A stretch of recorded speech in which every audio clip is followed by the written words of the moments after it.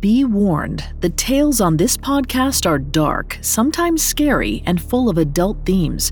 Today's episode contains dramatizations of graphic violence, violence against women, animal cruelty, and some sexual content. Please exercise caution for listeners under 13. The Queen was doomed to die. Strangely, this knowledge did not unsettle her. The moment she was sure of it, it became a fact. No different from the knowledge that the sun would set. In fact, her time in the dungeon was the calmest she'd ever been. The gate opened, and Jafar, the king's most trusted vizier, entered, dragging an enormous scimitar behind him. He looked like a man who was about to throw up. The queen allowed herself a smirk. He was always a spineless papyrus pusher who had no stomach for the more unpleasant parts of ruling. His voice shook. "My queen, you stand accused of adultery. Do you have anything to say before your sentence is carried out?" The queen just scoffed. "Where is that pathetic worm of a man, Shahryar? Is he too much of a coward to see me killed? Or does my very face remind him how little his affections satisfied me?" She put as much venom into the last question as possible so that Jafar would never forget it. Seeing the minister blanch was pleasing, even if in the half-light of the cell. But any joy she felt was stolen by his reply. "I see no reason to lie to you. The king did not come here because he is busy making ready for his wedding." The queen was speechless. How dare her husband send her to the block for her indiscretions when he was making ready to marry before her body was cold? Fury overwhelmed her. She fought against her bonds, not believing her protestation would do any good, but wanting the vizier to know just how unjust it all was. Then all those emotions, the outrage, the indignity, the utter hypocrisy, passed away in a swipe of the minister's sword. Jafar watched her head roll across the stones, her body twitching for a moment before laying still. It should probably be removed before the rats smelled the rapidly pooling blood. But he did not call for the guards right away.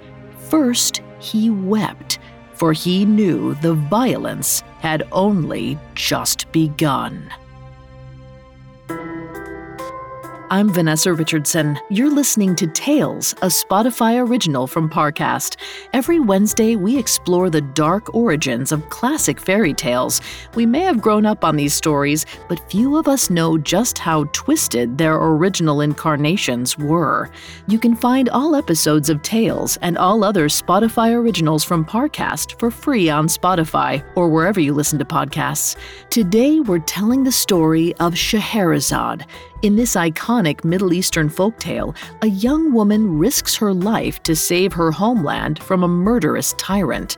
Although it may be more accurate to say we're telling the stories of Scheherazade because she has very, very many of them, and they are riveting, especially to her target audience. Coming up, we'll see what happens when a king is made to look like a fool.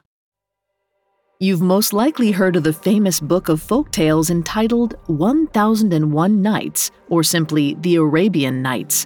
We've retold many of these stories on this very podcast, such as Ali Baba and the 40 Thieves, or Aladdin and the Wonderful Lamp. But in the next couple of episodes, we're addressing the very heart of this work.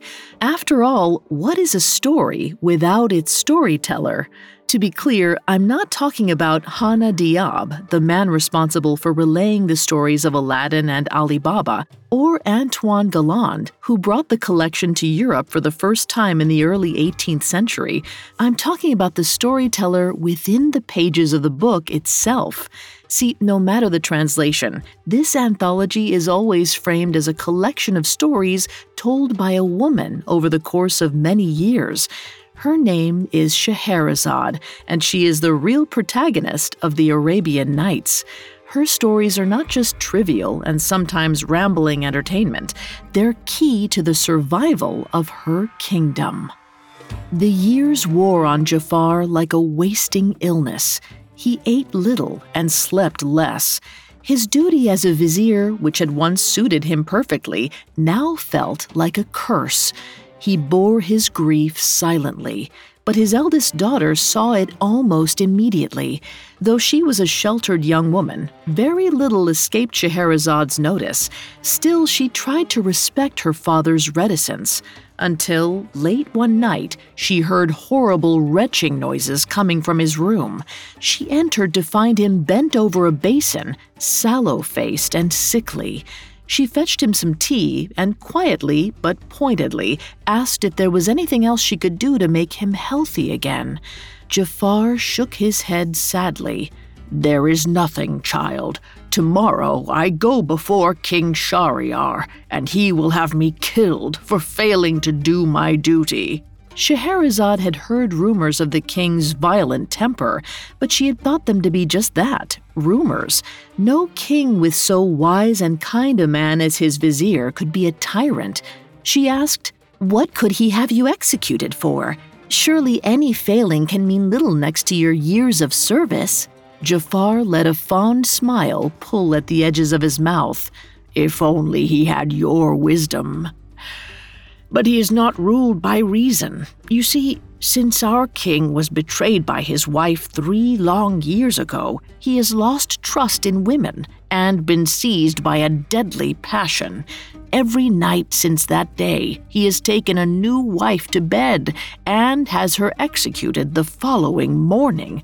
Almost 1,000 wives, procured by myself in order to sate my master's lust for revenge."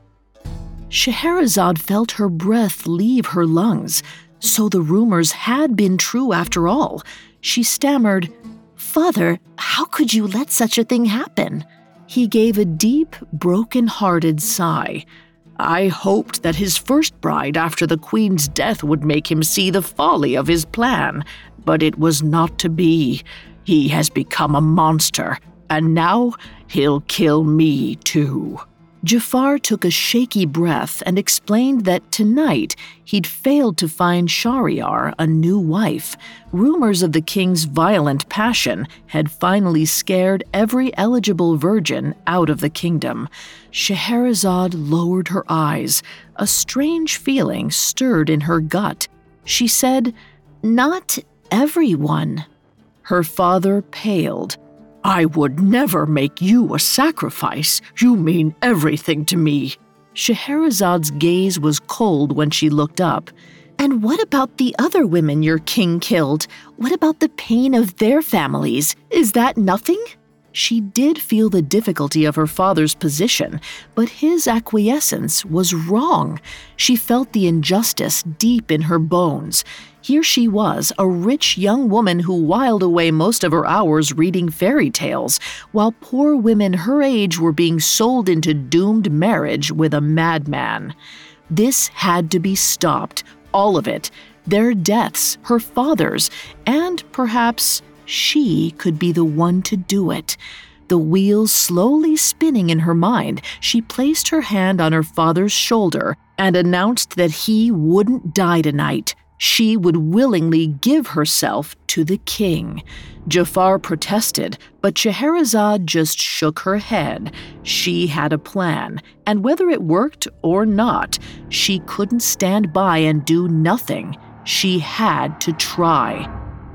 When her father left to begrudgingly carry the message to Shahryar, Scheherazade's eyes drifted to one of the tapestries on the wall. She called out, "You can come out now, Dunyazad." The tapestry shifted, and Scheherazade's sister stepped out sheepishly. She was a few years younger and just as clever as her older sister, though her wits were more often turned to mischief than study. Seeing her sister's watery eyes, Scheherazade spoke. "I assume you heard everything. Now, don't worry, I'm not going to give myself up to certain death. In order for my plan to work, I need your help." The wedding came together faster than Scheherazade could have imagined. In only a handful of hours, she was clad in the finest garments she owned and brought to the palace with little ceremony. She noted dryly that if she was getting married once a day, she'd see little reason to pull out all the stops. She didn't know what she expected when she was brought before the king. Though she had read countless stories about them, she had little idea of what a murderer actually looked like.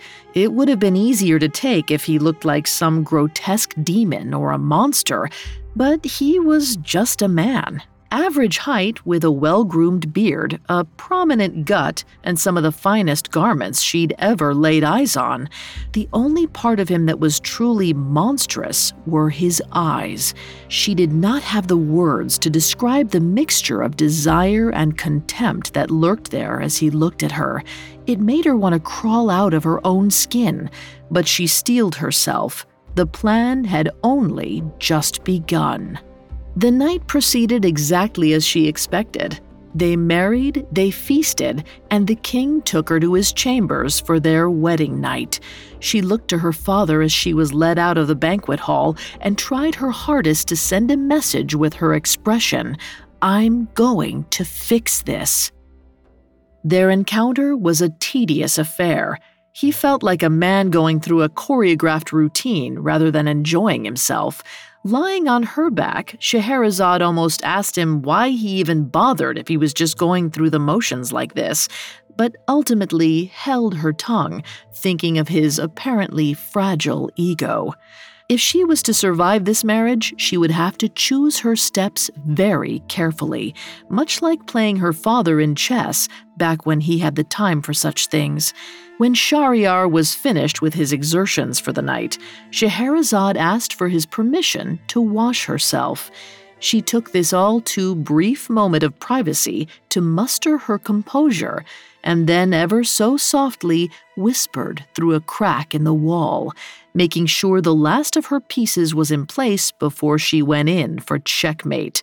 She could not falter, not when her life, her father's life, and even her sister's were on the line. Scheherazade returned to find her husband sprawled carelessly across the bed, scratching himself. She put on her most distraught face and let out a wail. She saw the king almost fall off the bed in surprise. Before he could muster himself and assert his authority, she flung herself at his feet. "Please, my lord, I know my life is forfeit, but will you grant this poor doomed woman a final request?" She hoped that she wasn't overplaying this, but if the last hour was anything to judge by, Shahryar wasn't the kind of man who could tell when a woman was faking her passion. When he spoke, he seemed almost like he actually cared about her anguish. "You must calm down, my queen. There are almost 1,000 minutes between now and the time of your execution. Whatever you wish, I will grant you." Scheherazade sniffed, holding a hand to her face to hide her grin of triumph. She said, "I have a younger sister who will be completely lost without me. If you would be so kind, I would very much desire to say goodbye to her." The king waved his hand deferentially. It was an easy thing to grant. She needn't be hysterical about it. Scheherazade put 2 fingers in her mouth and whistled, piercing the silence of the night. At this signal, her plan truly set into motion. Dunyazad, who had been hiding in the adjacent hall, appeared at the doorway and threw her arms around her sister. They separated and stared deep into each other's eyes. A look of understanding passed between them. Then Dunyazad turned to face Shahryar. She said, "Dear sister, I haven't been able to sleep at all. Perhaps you can tell me a story to while away the night. Your stories always make the nights seem short, and I shall so miss them when you're gone." Scheherazade turned to her husband, entreating him with a look. Where she expected to see skepticism, she saw his eyebrows knit, intrigued. He said, "Very well. I have had difficulty sleeping lately also. Perhaps a good story is just what I need. Just make sure it's an interesting one. I hate a boring tale." There was an edge to his words, but Scheherazade had come into this marriage ready for death, so she was unfazed. "Do not worry, my liege. It is one of my favorites. Not boring at all. It's full of intrigue, death, betrayal, and magic. You won't be disappointed." His eyes narrowed. She licked her lips. "I call this tale The Porter and the Three Ladies of Baghdad." The king folded his hands in his lap, but he didn't tell her to stop. So Scheherazade took a deep breath and began the tale, praying to Allah that it would not be her last. Coming up, we'll learn if a story can truly save a life. Hi, it's Vanessa from Parcast, and I'm here to tell you about my new 10-episode limited series, Obituaries. They're some of the most iconic figures of all time, celebrated in death for their individual achievements and impact on society. But in life, the relationships they kept tell a different story, one of unexpected connections that yielded extraordinary change. Every Wednesday on Obituaries, join my co-host Carter and me as we explore the shared legacies of prolific pairs from the past. From the mutual traumas of entertainers Marilyn Monroe and Ella Fitzgerald to the unlikely admiration between visionaries Mark Twain and Nikola Tesla. Each episode of Obituaries digs deep into the lasting impressions made between two legendary figures and how their entanglements changed the course of history. These meaningful duos may have passed on, but the profound effect they had on each other and us will live on forever. Follow the Spotify original from Parcast, Obituaries. Listen free only on Spotify. Now back to the story. There once was a porter in the city of Baghdad, a young man and unmarried. His name was Haydar, and he was not ambitious nor greedy. His pleasures were simple. He took joy in wine, parties, and good company. Experiences were far more valuable to him than any material goods. One day, this porter was sitting at his usual place on the docks, awaiting employment, when he saw a young lady walking by. She was dressed in fine clothes, but it was not the signs of wealth that perked his interest so. It was the way her gaze stuck on certain objects as they roved around the pier. She was, he could tell, someone who spoke little but saw much. And such a person, he knew, would always be worth knowing. So you can imagine his surprise when her gaze landed on him, and she asked if he desired employment. When he said yes, she beckoned for him to follow and turned on her heel. He did not need asking twice, and was after her in a heartbeat. Together they traveled to the market, him carrying a basket she filled with a multitude of purchases, beautiful garments and jewelry, fruit, fresh olives, and casks of wine.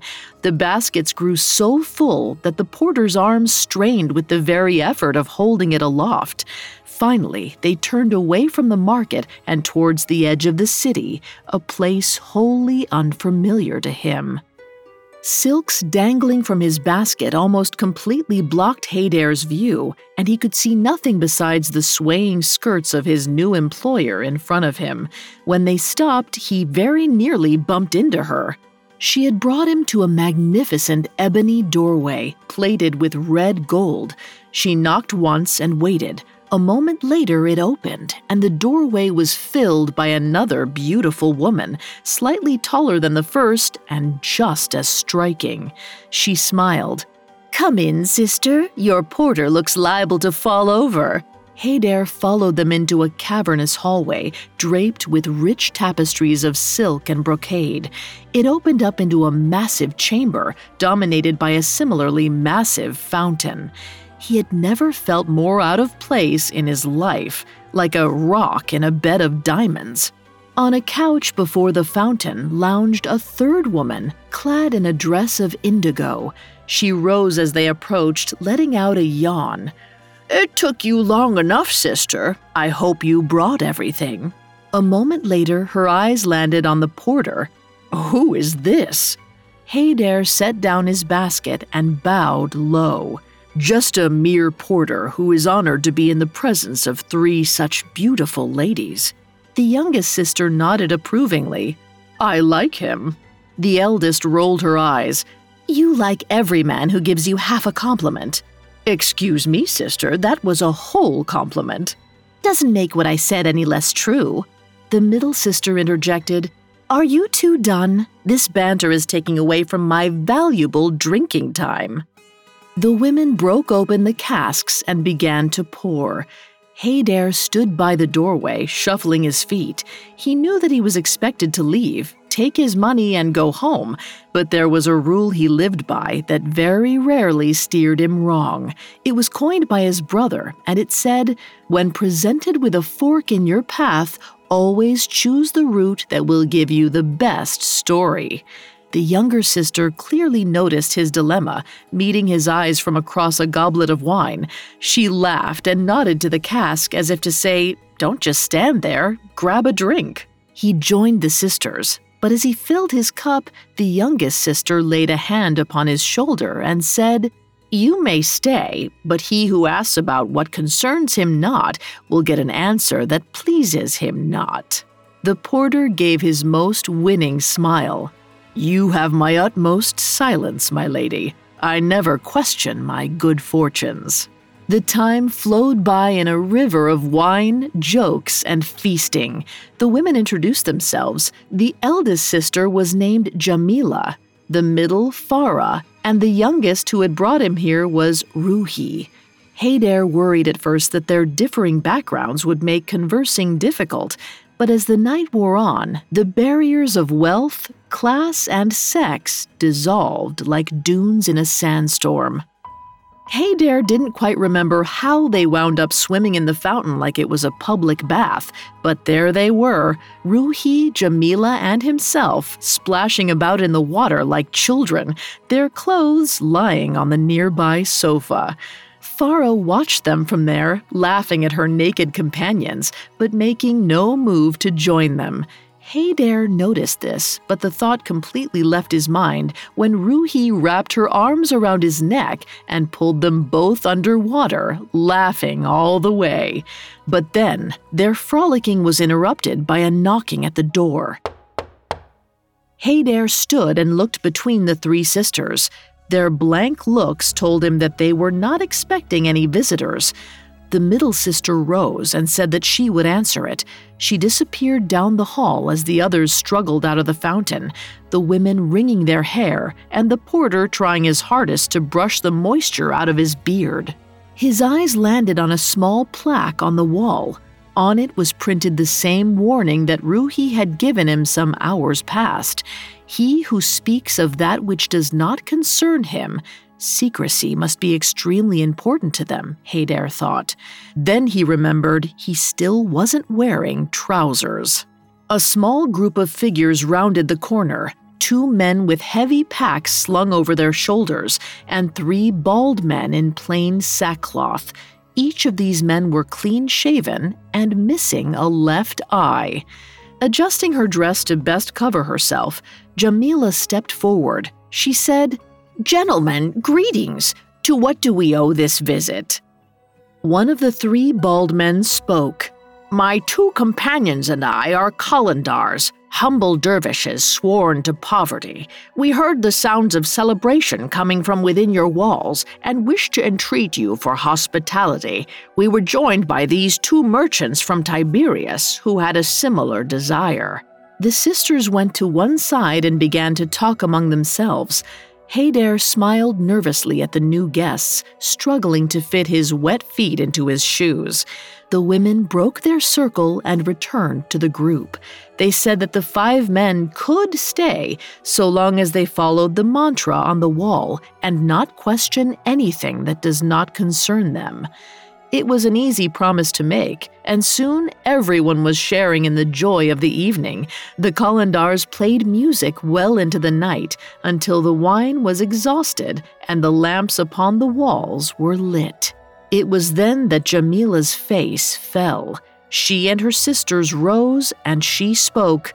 "It is time to do our duty, so if you gentlemen will excuse us." She beckoned to the porter, bidding him to join them. Haydar was on his feet in a moment. Keeping his face as blank and incurious as possible, Jamila led him to an adjacent room where 2 black dogs were chained to the wall. She bid him to bring one of them to the main chamber. The pitiful expression on the dog's face almost broke his heart, but he had been asked not to question these women, so he did not question them. When he had brought the dog out of the antechamber, he saw to his horror that Jamila had a whip in her hands. Before he had time to avert his eyes, she struck. The dog recoiled, whining desperately. The lady struck again and again. Haider looked away, but with his hands on the chain, he could not cover his ears. When the lashing subsided, he turned back to see Jamila embracing the dog, kissing its injuries, and openly weeping. He looked to the other men. Their faces held the same horror he felt in his heart. The merchants were whispering between each other, one shaking his head most urgently. Jamila stood, breathing heavily. "Bring out the other." Haider did as he was asked, though his hands were trembling the whole way. Like she had before, Jamila struck the animal countless times and then cuddled it, weeping. She took the dogs away and was gone. In her sister's absence, Ruhi took up a Persian harp and started playing. Farah responded to the music instantly, wailing and tearing at her clothes. Haider took a step forward, only to be stopped by a look from Ruhi, a warning, the only one he was likely to receive. The back of Farah's dress split, separating along the ridges of her spine. Haider stifled a gasp. Her back was crisscrossed with old scars, as if she had been whipped like the dogs many years ago. A few minutes later, the song had ended, and Ruhi took her distraught sister away, wrapping a robe around her shoulders. Haider wanted more than anything to ask what compelled the ladies to do such things, but he held his tongue. The other men had no such hesitation and were already chattering amongst themselves. One of them, the taller of the 2 merchants, hissed at Haider, "Are you of this household? Tell us, what sort of women are these?" Haider shook his head. "I have only been here but a few hours, and they made me swear not to ask, same as you." The men began talking urgently amongst themselves. Haider rushed forward and tried to interject, but he could not get a word in. Consensus emerged swiftly from the group. They reasoned that there were 5 of them and only 3 of the women. They were in no real danger if they broke the promise they had made to their hosts. Worst of all, Haider was unanimously chosen to deliver the question for them. The 3 women rejoined them, looking refreshed and cheerful, as if none of the strange and unpleasant events of the evening had occurred. They seemed about to introduce another chapter of the evening's entertainment, and Haider wished they would, but he was gently pushed forward by a sharp point at the base of his spine. He coughed. Ladies, my friends want to know, why were you beating those dogs so savagely? And why does your sister have such wounds on her back?" The mood in the room immediately evaporated as he said those words. The women's faces fell, and they all looked at him with shock. Ruhi's voice was a deadly whisper. "Do you really want to know the answer?" Haider nodded. Farah rang a bell, and instantly the room was filled with 7 burly men holding wickedly sharp scimitars. They surrounded the 6 guests, blades raised. Jamila spoke, "Chain these gentlemen together." As cold metal fixed itself around their ankles and wrists, Ruhi said, "You have all broken the vows you made upon entering this house. The punishment for such a breach of trust is death." Haider's heart was beating in his chest. He wished he was still upon the docks or huddled up in his tiny hovel. Forget about his brother's rule about pursuing the best story. He preferred stories where the hero wasn't beheaded for succumbing to peer pressure. Ruhi continued, "However, He who can tell us the most interesting story from their life will be spared." A silence fell over the group. Haydare held his breath. He was surely doomed. He had an interesting life, sure, but under such pressure he could hardly remember his own name. It was then that one of the dervishes coughed politely. All eyes turned upon him. He met Ruhi's gaze with his one good eye. "My name is Bilal. Before I assumed such a lowly state, I was a prince. My story is exceedingly strange. If it were written with a needle on the corner of an eye, it would yet serve as a lesson to those who seek wisdom."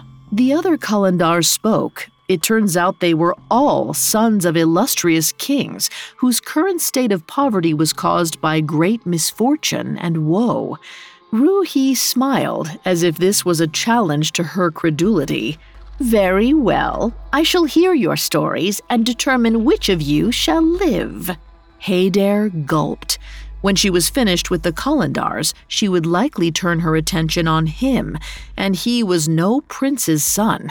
He held his tongue and listened as the first Qalandar began his tale, knowing that when these tales were finished, his life would be forfeit. Coming up, we'll hear how the first of these princes fell into disgrace. Now, back to the story. Prince Bilal's earliest memory was one of blood.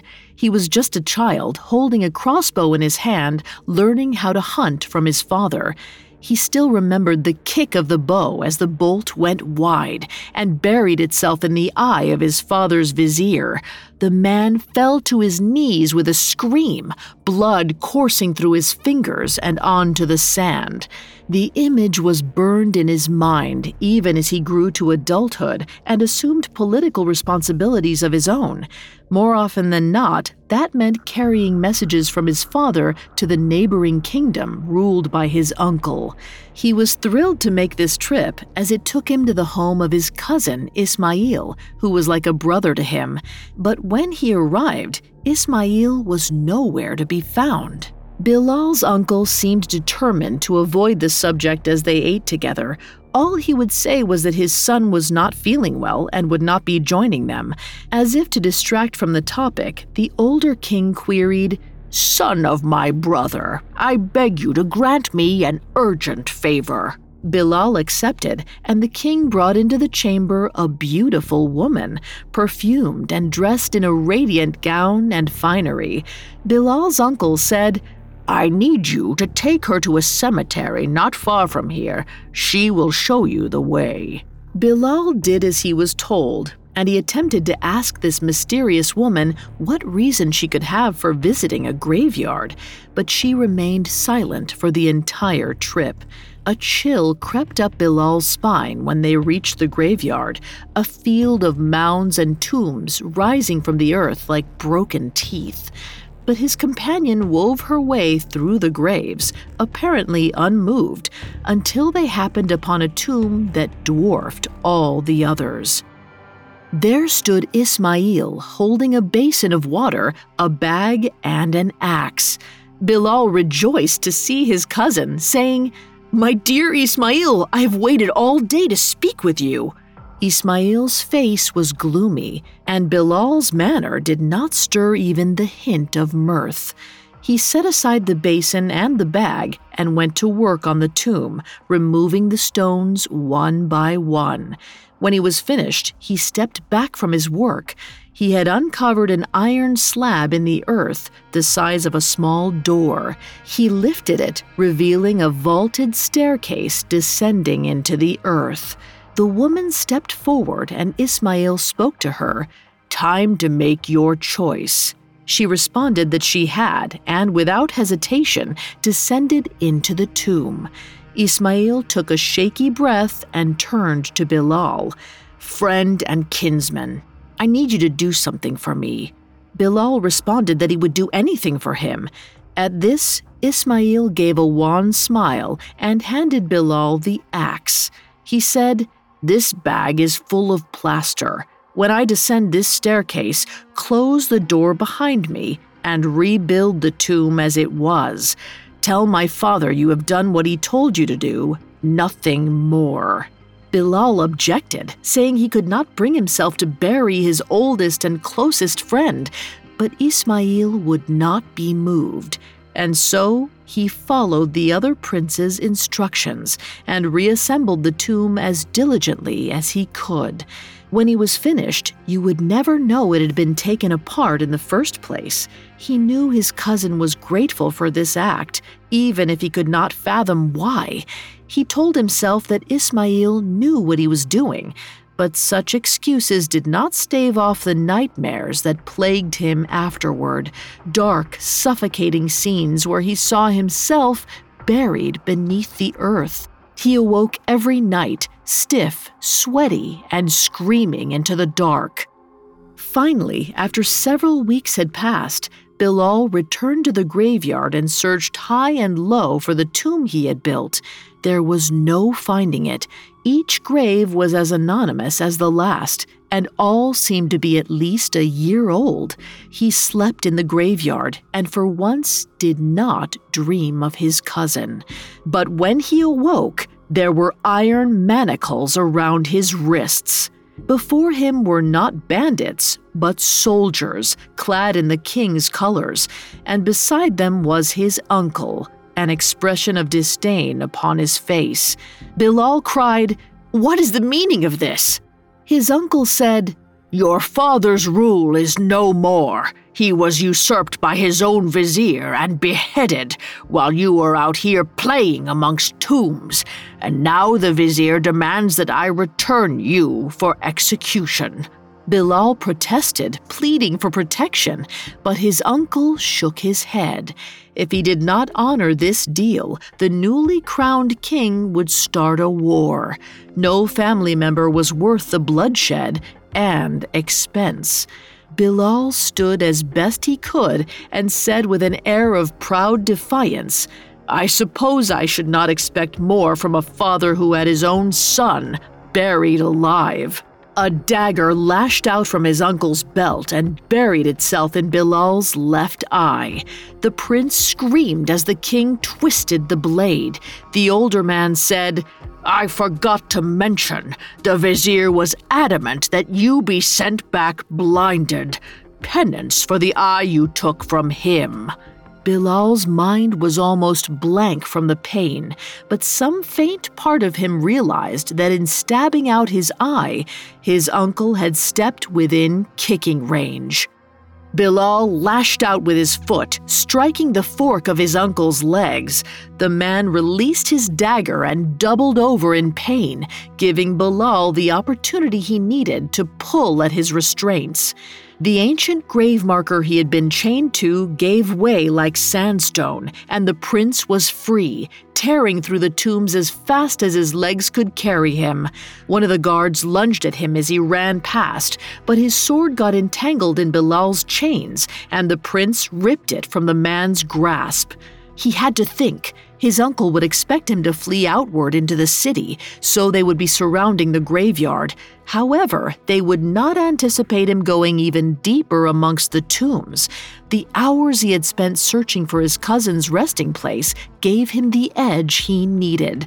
He was able to weave in and out of the massive stone structures to elude the palace guards. And then he found it. The plaster structure he had built weeks ago at the very center of the graveyard.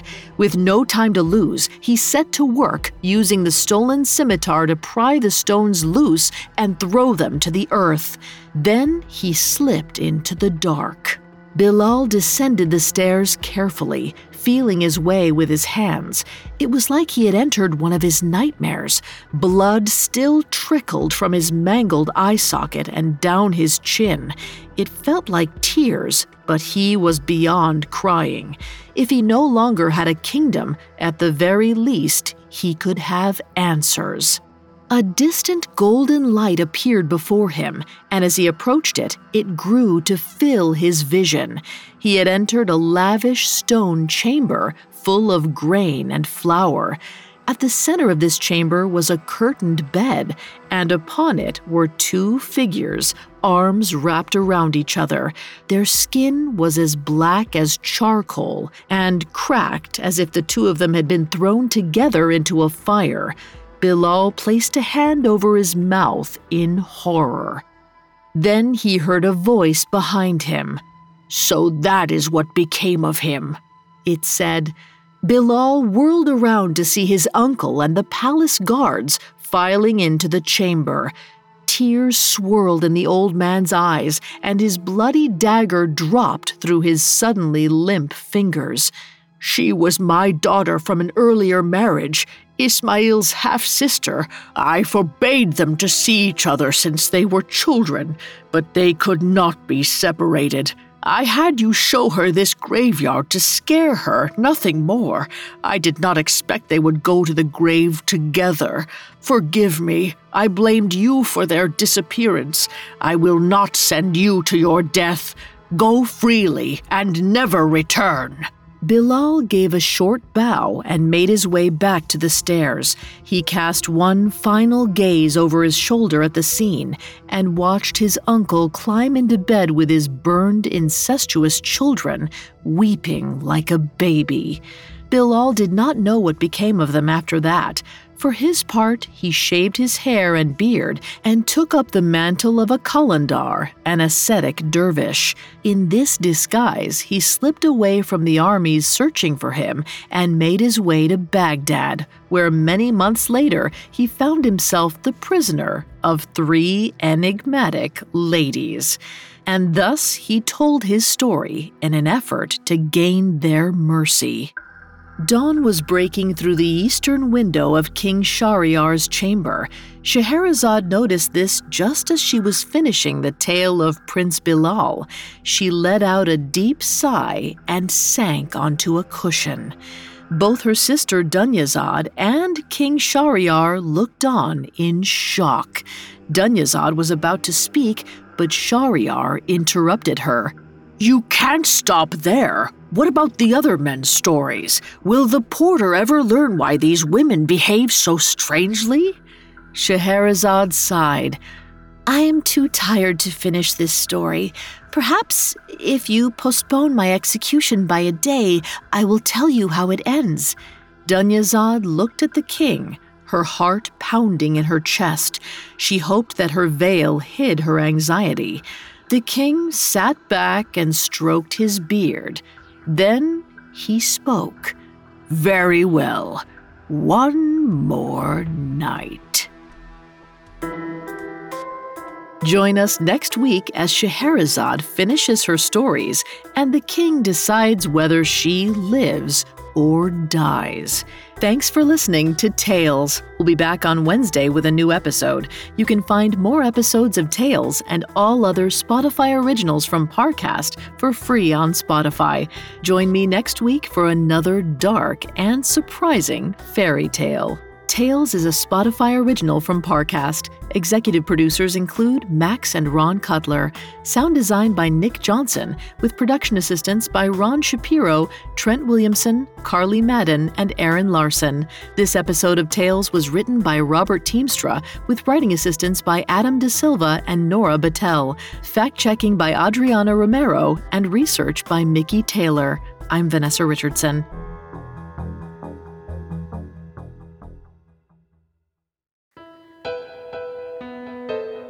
Hi, it's Vanessa from Parcast. If you enjoy our in-depth profiles on historical figures and famous fates, you'll love my new limited series, Obituaries.